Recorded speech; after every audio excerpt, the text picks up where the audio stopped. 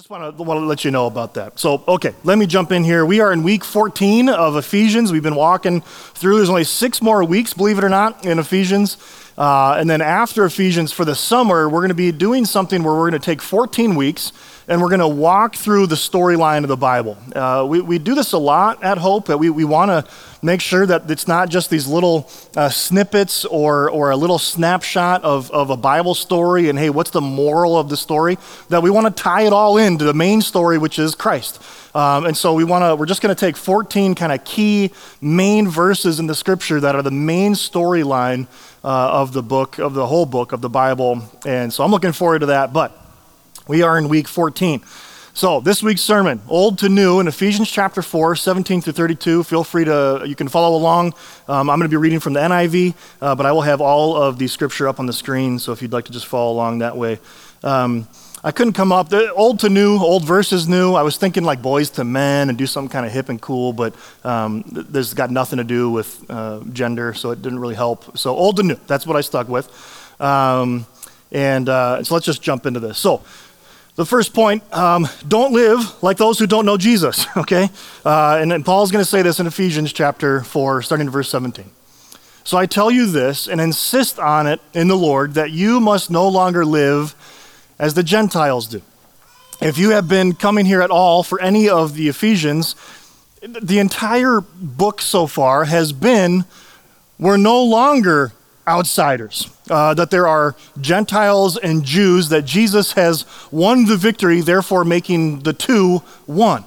And that's been his theme, but he uses that term Gentiles, and Gentiles in the scriptures is ethne. I don't know if you've maybe noticed this, but this is just a thing that I've maybe adopted, that I try not to. Maybe I've done it. I go back and watch the tape. I don't know. But I don't know if I've ever used the word race, because scripture doesn't talk about race. It says ethne, ethnicities. And so I try to always use that term, not that using the word race is bad or anything, but I just try to do that. So this word Gentile is that word, ethne, all nations, okay?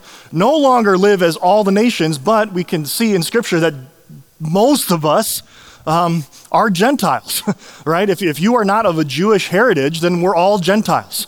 We're all the other ethnicities other than Jewish. And that's what the Apostle Paul is getting at.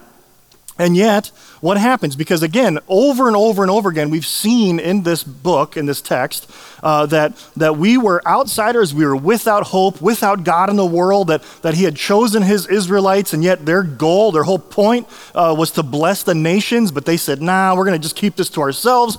And so we're outsiders, we're foreigners, we're strangers, we're wanderers. And yet, then we see in Galatians, and especially in chapter 2, that Jesus tears down this dividing wall of hostility. And if you were to go to the temple back in the day, the one that Jesus would have walked into in Jerusalem, there would have literally been a physical wall that said, Gentiles, if you are not part of Israel, don't think about crossing this barrier. And I don't have the picture of the image of the stones that they found in different languages that say, if you cross this line, you are responsible for your death, right? You don't do it. It was a warning sign. It was literally a wall of hostility. And Paul tells us Jesus tears down that wall of hostility and now says all are welcome. All can come. This has nothing to do with your ethnicity. And so again, in Ephesians chapter 2, 19, consequently, you are no longer foreigners and strangers, but fellow citizens with God's people and also members of his household. Ephesians 3, 6. This mystery is that the gospel, the Gentiles are heirs together with Israel. This is a major shift. That if you were in Israel or alive during that time and you're reading the scripture, you're thinking everything's about Israel. And I was saying, this is the mystery. That every nation, every ethnicity are heirs together with Israel, members together of one body, and shares together in the promise of Christ Jesus. And so this is the same word, Gentiles, but you can clearly tell by context something's different. It's the same word, but it's a different people group. That you have those who are in Christ and now those who are not in Christ. And that's why he's referring to them as Gentiles. So I tell you this, and insist on it in the Lord, that you must no longer live as the Gentiles do, this different group of people, those who are without Christ. It says, in the futility of their thinking. The Apostle Paul is not saying that if someone's not in Christ, they're dumb. They're uneducated. They're ignorant. They're not as intelligent as those who are in Christ. Matter of fact, in other places, Paul says quite the opposite, right? That we are the ones that are uneducated, right? And he's saying, but this isn't that because they're foolish or that education's bad. He's saying because they're understanding that their way of life is about them, about their culture. It's got nothing to do with God. And yet if somebody were an unbeliever, they would come here and say, wait, you think I'm futile in my thinking? You worship someone who died and you think rose from the dead and is in heaven and he's going to return again? You believe that? I think you're the idiot here, right? And that's, so it's not a matter of like, you're dumb, I'm dumb, you're whatever. He's saying it's futile, it's worthless. They are darkened in their understanding, separated from the life of God because of the ignorance in them due to the hardening of their hearts. The Apostle Paul is going to talk a lot about that in Romans chapter 2. That you want to serve yourself, you want to worship yourself, you're going to worship the creation rather than the Creator, well then I'm going to give you over to that. Go ahead. You want that? Let's see what happens. Let's see how well that works out for you. And like a child who always is doing the wrong thing, and you're like, fine, you know what? Go ahead, do it. Jump off the couch and see what happens, right? And you're going to learn your lesson. And it's kind of that way of a loving father saying, hey, you need to learn somehow. Having lost all sensitivity, they have given themselves over to sensuality as to indulge every kind of impurity, and they are full of greed. So let's jump into the rest of this passage. The heading in the NIV, which we normally read from, unless I usually say otherwise, the heading of it, like each chunk, if you were to open a Bible, there's usually some paragraph headings or story headings. And in the NIV, it's instructions for Christian living. And this is how I was taught. And now the headings are not inspired. They're not the Word of God. Someone just wrote them in. And someone from the NIV wrote in instructions for Christian living. It's usually in bold and it separates the passages. This is really bad, okay? So that's the whole point. Today I'm going to explain why the NIV is wrong. I don't know who wrote it, but they're wrong, all right? This is how, and again, you know my story, a lot of you. I grew up in the church, and that's how I was taught to read this passage. And so let me explain it. These are two dogs. You've got a golden retriever and a German shepherd.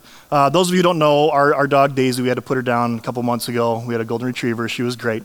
But she had a best friend, Eva, who's my cousin, my best friend's dog. They were just best pals, okay?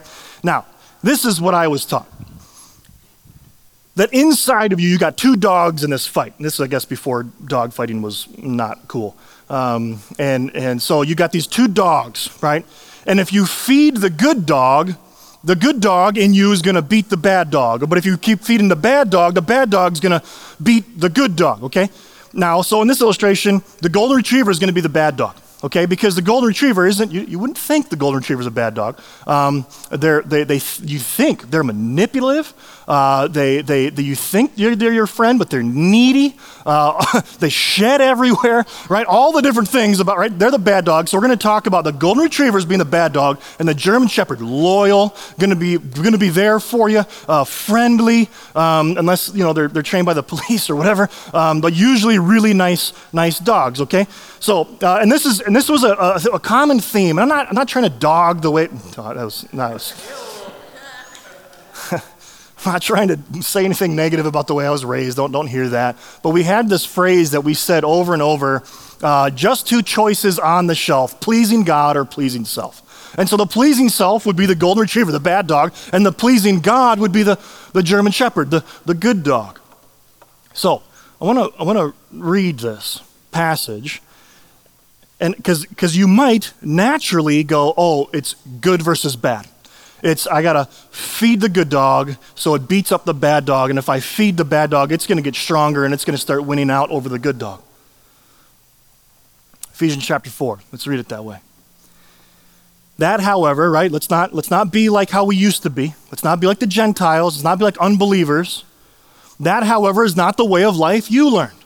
When you heard about Christ and were taught in him in accordance with the truth that is in Jesus, you were taught with regard to your former way of life to put off your old self. Put off that old dog, which is being corrupted by its deceitful desires, to be made new in the attitude of your minds and to put on the new self, feed the good dog, created to be like God in true righteousness and holiness. Therefore, each of you must put off falsehood and speak truthfully to your neighbor, for we are all members of one body. In your anger, do not sin, and do not let the sun go down while you're still angry. Feed that good dog. Don't go to bed angry. Feed the good dog. Because if you go to bed and you're angry, you're feeding your bad dog, and that's bad. Don't do it. And do not give the devil a foothold. Anyone who has been stealing must steal no longer, but must work. Okay, well, I don't steal, so I must be feeding my good dog in that one. I'm doing all right there. Hey, look at me. I'm feeding my German Shepherd.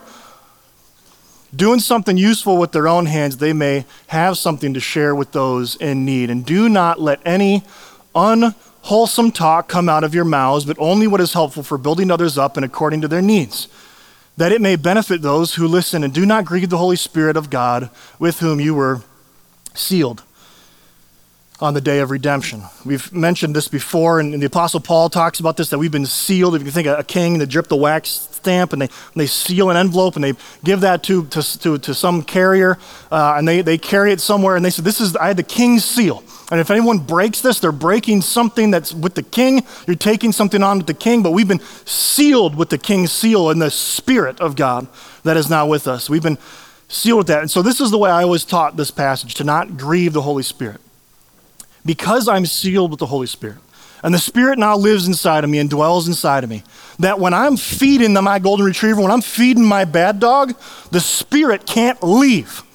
The Spirit sees me doing something bad, and then, oh man, I'm sad, I'm hurt by you doing that bad thing. And immediately it's guilt and it's shame, and so I'm gonna do good. I want to feed the good dog because I feel bad. That's how I was taught to read this passage. Continuing on. Get rid of all bitterness, rage, and anger, brawling and slander, along with every form of malice, and be kind, compassionate to one another, forgiving each other, just as Christ in God forgave you. We've all probably heard the phrase, if you live by the sword, you die by the sword. And this is the same exact thing that the Apostle Paul is trying to say here. You want to live by the law? You're going to die by the law.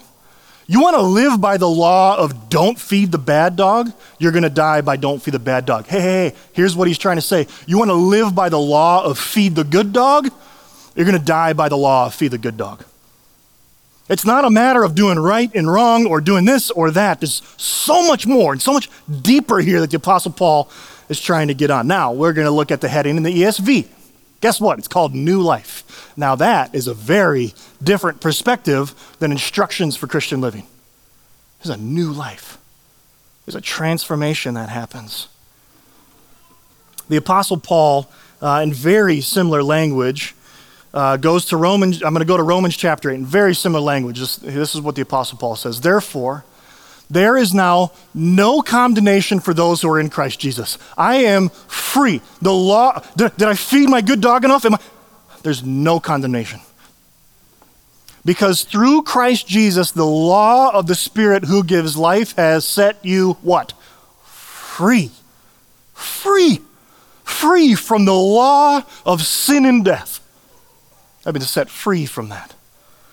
For what the law was powerless to do, give life and grace and mercy, because it was weakened by the flesh, God did by sending his own Son in the likeness of sinful flesh to be a sin offering.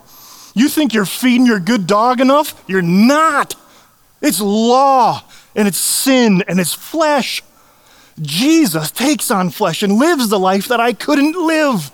And now because I'm in him, I am now free in this new life of grace.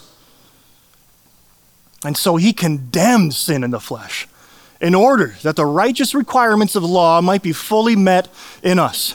Did I feed the good dog enough? Am I holy enough? Am I righteous enough? Am I good enough? Jesus says, yes. As I quoted Pastor Cora last week, we get to, I'm going to mess this up now. Jesus stands before God as if he were us. Nope. We can stand before God as if we were Jesus because Jesus stood before God as if he were us. There it is. We do not live according to the flesh, but according to the Spirit. Douglas Moo, commentary on Romans, says this. In this passage, he's now speaking of Romans, but it's for sure an equal equivalent here. Flesh and spirit stand over against each other. Okay, so wait, so Moo, are you saying it's a good dog, bad dog? What's going on here? The flesh and the spirit stand over against each other, not as part of a person, some anthropological dualism. Okay, now he's saying, this isn't a good dog, bad dog. Nor even as impulses or powers within a person. Okay, this isn't my strong desire to be good or my strong desire to be bad right now. It's not what this is about. But as the powers or dominating features of the two realms of salvation history. I'm going to explain that. To walk according to the flesh, then, is to have one's life determined and directed by the values of this world, of the world in rebellion against God. It is a lifestyle that is purely human in its orientation, that it's about me and what I want and my desires, and if I don't like it, I'm not going to do it. If I do like it, I'm going to do it. That's the old flesh. And even when I think, I'm going to do good because Jesus will like it and he'll like me more, it's the same thing. To walk according to the Spirit, on the other hand, is to live under the control and according to the values of the new age, created and dominated by God's Spirit as his eschatological gift. And fruition? What's the word I'm looking? Fruition. Holy smokes. I talk for a living. Do you guys know that? The fruition, right, of what's going to happen. That I have this gift, and this is okay. So you might say, man, I feel like you're splitting hairs here. I don't think I am. The good dog, bad dog, law, flesh, guilt, shame. You have to, or it's bad. Versus, this is a change. This is a new life. This is a new way of thinking, a new way of acting, not out of duty and an obligation, but because I see Christ, I saw how he lived, and I say, yeah, I actually want that. Not out of obligation, not out of duty.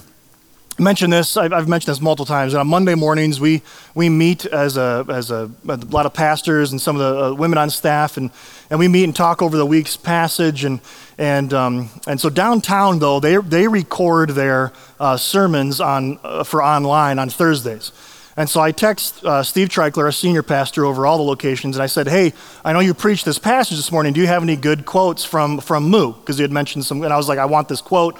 I couldn't find the book, and so he was like, yeah, well, he sent me his whole PowerPoint. And as I was looking through the PowerPoint, he had a graphic that he made, and I'm pleased to tell you that Steve Treichler and I both went to the same graphic design school. This looks exactly like something I would make. And so let me explain it. He kind of walks through it. I just put the last slide on there, and I'll explain it. Okay, so we use this language at Hope in a lot of churches that you have creation, fall, redemption, restoration. That's the storyline of the Bible. That's the gospel. You want to boil the gospel down to 4 words? That's it. That there's a creation, that there's a good God who creates humanity in his image, but then sinful man comes in the picture and we have a fall, that we sin and we send the whole world into chaos and sin and rebellion. And then Jesus comes, this redemption at the cross, and he saves us. And at some point, everything's going to be made new. There's going to be a restoration of all things, but we're not there yet. Right now, we're at this crossroad in the middle where, literally a cross in the middle of the road, I didn't mean that either, that you are saved, that there is a redemption, and I can be in Christ. So then it goes back up, the in Christ ones, and at the top you have a new creation, spirit, but on the normal, worldly, earthly passions, it's the flesh, worldly, law, sinful, etc.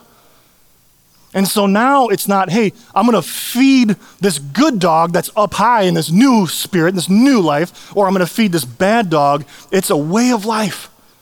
It's this realm, this way that I think, this way that I live. It's not a choice by choice, and it may be, but it's bigger than that. It's so much more than that. As we were talking about this, Natty Severson she said, I don't know if realm is the best word. Realm can be confusing in the age of Spider-Man and the multiverse and all that. It might be a little confusing, and I don't understand the multiverse.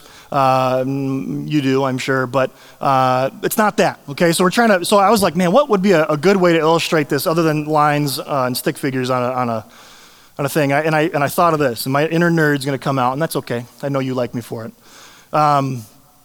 There is a video game that I play with my cousin, the owner of Eva, the German Shepherd. It's called Valheim, okay? It's a Viking game. And you may not know this, Viking is a verb, it's not a noun. There were no Vikings, skull. No, it didn't happen. Viking is a verb. We're gonna go a Viking, raid, that's what it means, okay? Just a fun fact of the day. In this game, though, Valheim, it's by far the most popular game that's ever been out on a gaming thing called Steam. It's where you buy games, and none of you really care about this. But it's been the most popular game. It's got 97% positive reviews. All right. It came out last year, and it's already sold over 9 million copies, which is a lot of copies of a game. Anyways, here's the point of the game. I just want to let you know, I'm not the only nerd. You know what I'm saying? There's a lot of people like me out there, okay? All right, I'm not alone in this. Any other Valheim fans? Any Valheim fans? Yes, I knew it. There's 25 million of us, bro. All right. You're the outsiders, you Gentiles. Here's the point. Valheim, it has these, what they call in the game, biomes, okay? You have these biomes, and so you have the meadows, you've got the black forest, you've got the mountains and the plains, but when you're in each, and the swamps, and when you're in each biome, you have to dress differently, and you have to bring different food, okay? It's a way of life. It wouldn't make any sense for me to have poison potions when I'm in the meadows, right? Can I get an amen?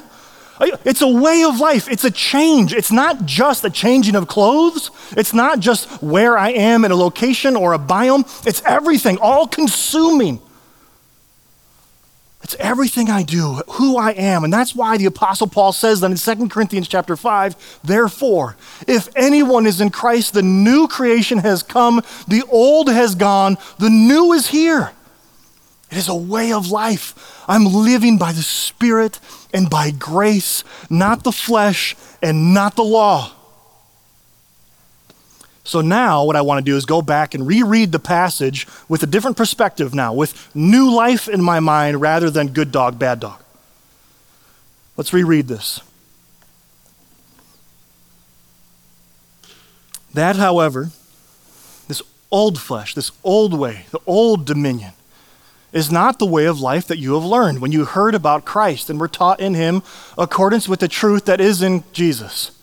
You were taught with regard to your former way of life to put off your old self, which is being corrupted and his deceitful desires to be made new in the attitude of your minds, not by the doing of your laws. The attitude of my thinking, this new realm, and to put on the new self created to be like God in true righteousness and holiness.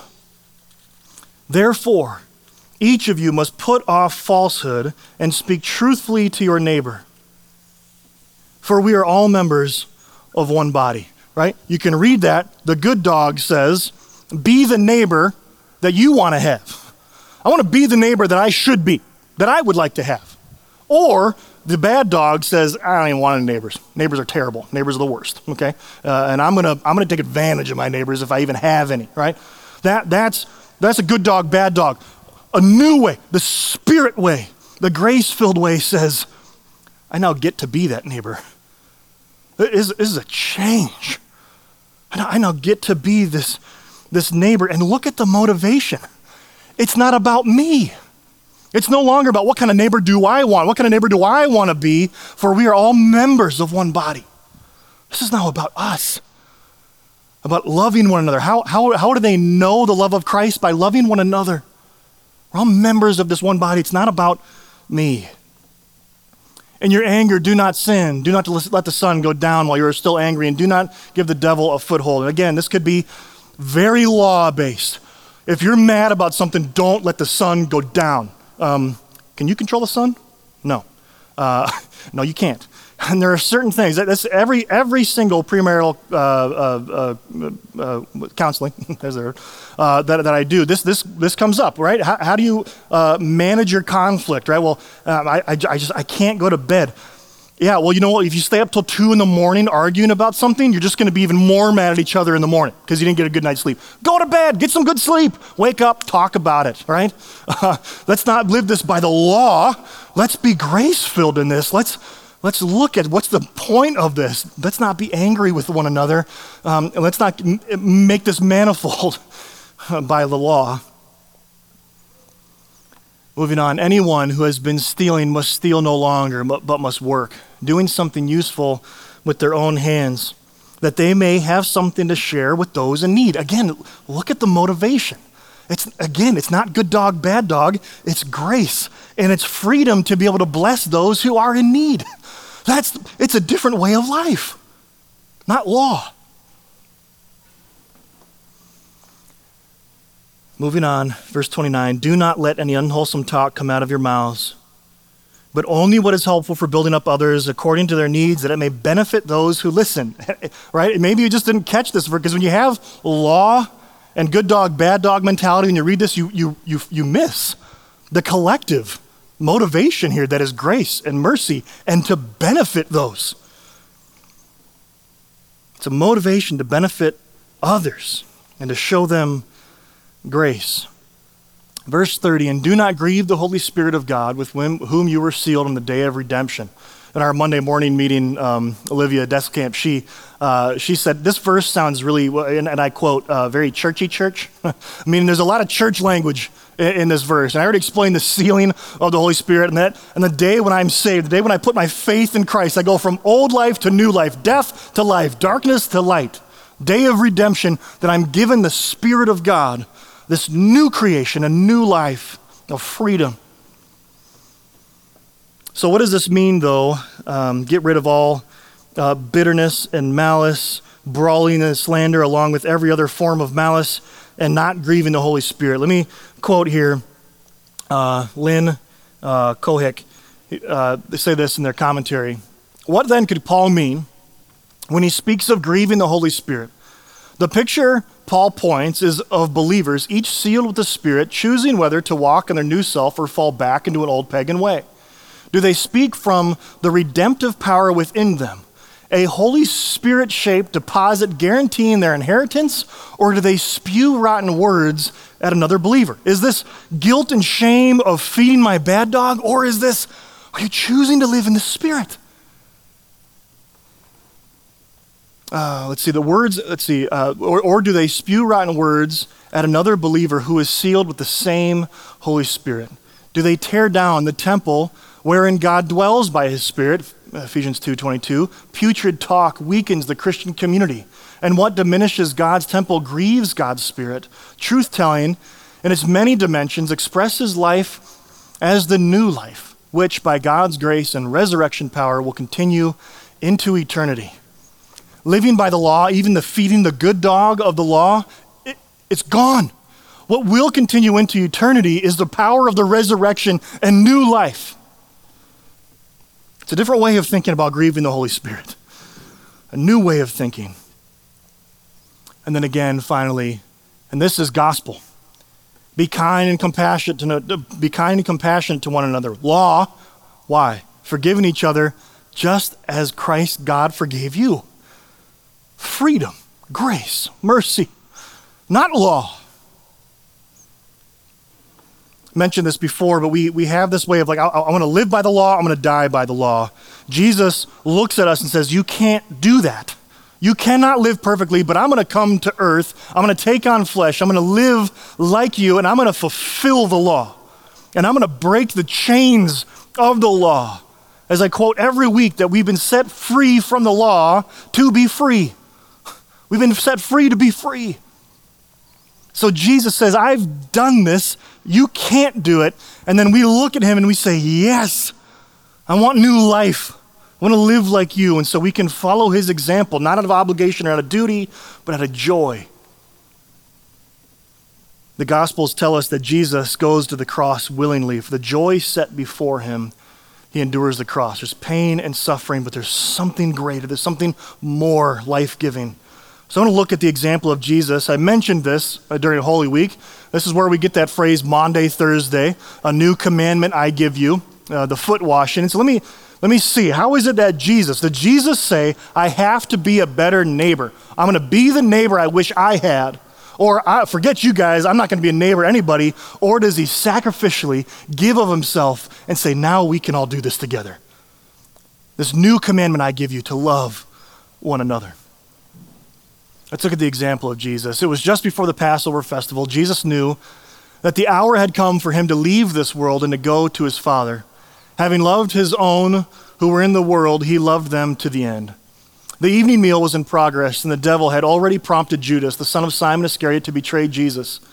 Jesus knew that the Father had put all things under his power and that he had come from God and was returning to God. So he got up from the meal, took off his outer clothing and wrapped a towel around his waist. And after that, he poured water into a basin and began to wash his disciples' feet, drying them with the towel that was wrapped around him.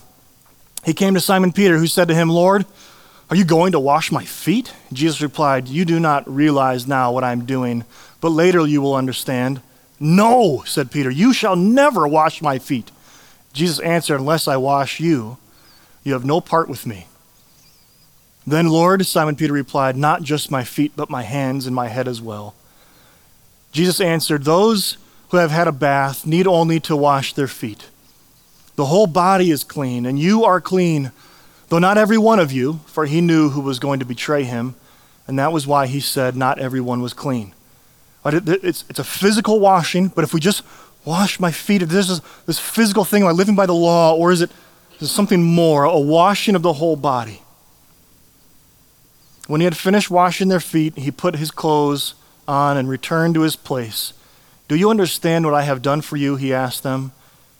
You call me teacher and Lord, and rightly so, for that is what I am. Now that I, your Lord and teacher, have washed your feet, you should also wash one another's feet. I have set you an example that you should do as I have done for you. Physically washing feet, or becoming humble and lowly and caring for those who are without. Very truly I tell you, no servant is greater than his master, no messenger greater than the one who has sent him. Now that you know these things, you will be blessed if you do them. Love one another in the way that I love you, not out of obligation, but in new life. And so just in gospel application, that we now get to live in a spirit of grace. That there are times where we're going to probably fall back into that old mentality of I got to do right or I don't want to do wrong, do good, don't do bad, feed the good dog, don't feed the bad dog. And Jesus died on the cross that we can live in a spirit of grace, in a spirit of freedom, a new way of walking in this life. Not out of law and duty, but of freedom and grace. Let me pray, and we will have communion. Actually, before I pray, let me just mention the elements that we have. We do this every week at Lower Town, that we have elements, the bread that represents the body of Christ and the juice that represents his blood that was broken or shed for us. And then as we look at these elements, they're on both sides here, where the musician, singular this week, is going to be playing. And as Andrew's playing, he's going to play 2 songs. Feel free to come up and grab these elements. All I would ask is that you're a follower of Jesus. If you're a follower of Jesus, I would love to partake of this meal with you today.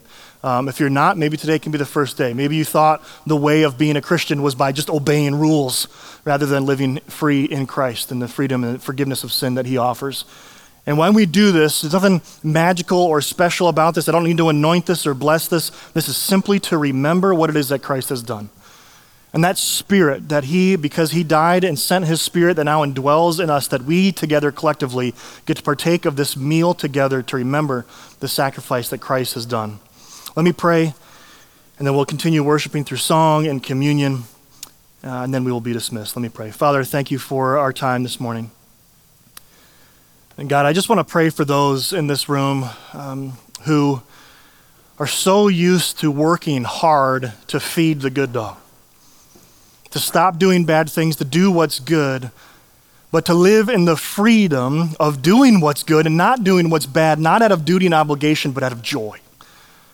And so those who think they can earn your favor, would they find freedom that your Son offers? And those who say this is garbage. Jesus died for my sin. I don't care. I can do whatever I want. That they would turn and see your son for who he is.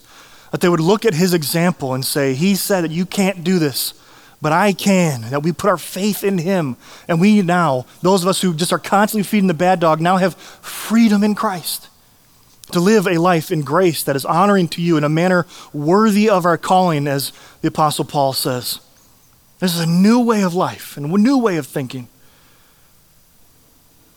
And so God, I just pray that all of us, we're in one of those camps at many points during the day, that we would be reminded as we partake of these elements that your son came to this earth, that he lived a life that we couldn't live, that he died on the cross for our sins so that we might have life, that we might have freedom. And he did that so that we would not again submit under that yoke of slavery to the law, but be free to be free. So God, we love you. We thank you. And it's in Christ's name we pray.